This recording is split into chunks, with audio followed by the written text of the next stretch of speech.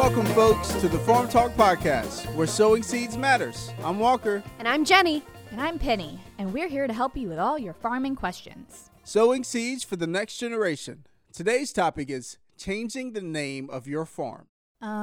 Okay, Walker, that's an interesting topic, but why would someone want to change the name of their farm? Well, sometimes you pick a name before you think it through.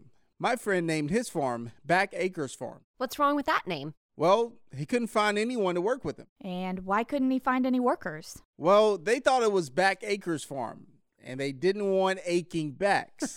Very funny, but sometimes a name change is a good idea.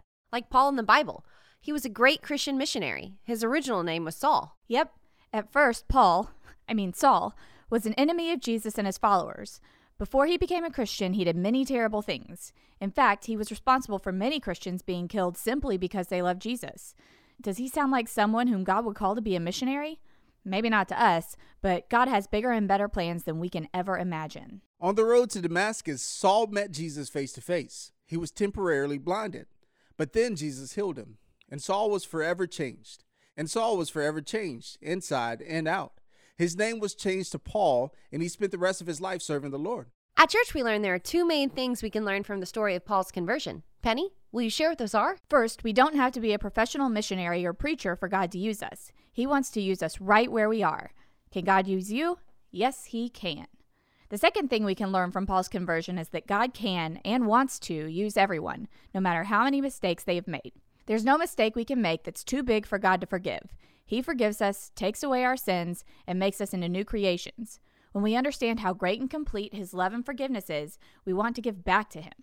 We want to serve the Lord, not because we think we need to try and win his approval, but because we already have his approval, and we are so grateful for it. You know, guys, it just occurred to me that some of our listeners may not know Jesus yet. It is important that each one of us come to know him in a personal way. So, how do you become a Christian? A simple way to explain this is the ABC explanation. A, admit you need a Savior. B, believe that Jesus is who he says he is, King of Kings and Lord of Lords. And C, confess your sins to Jesus, asking him to forgive and cleanse you of your sins. That's so true, Walker. When we invite Jesus into our lives, we can begin to experience the fullness of life God has for us here on earth. When I decided to follow Jesus, it changed everything. It was the best day of my life. I bet Paul would say the same thing about the day that Jesus transformed him from Saul the persecutor to Paul the apostle. Well, we're about out of time.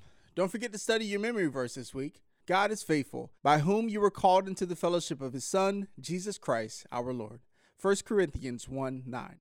That's right. And remember, sow truth, Know truth, and grow truth. Until next time.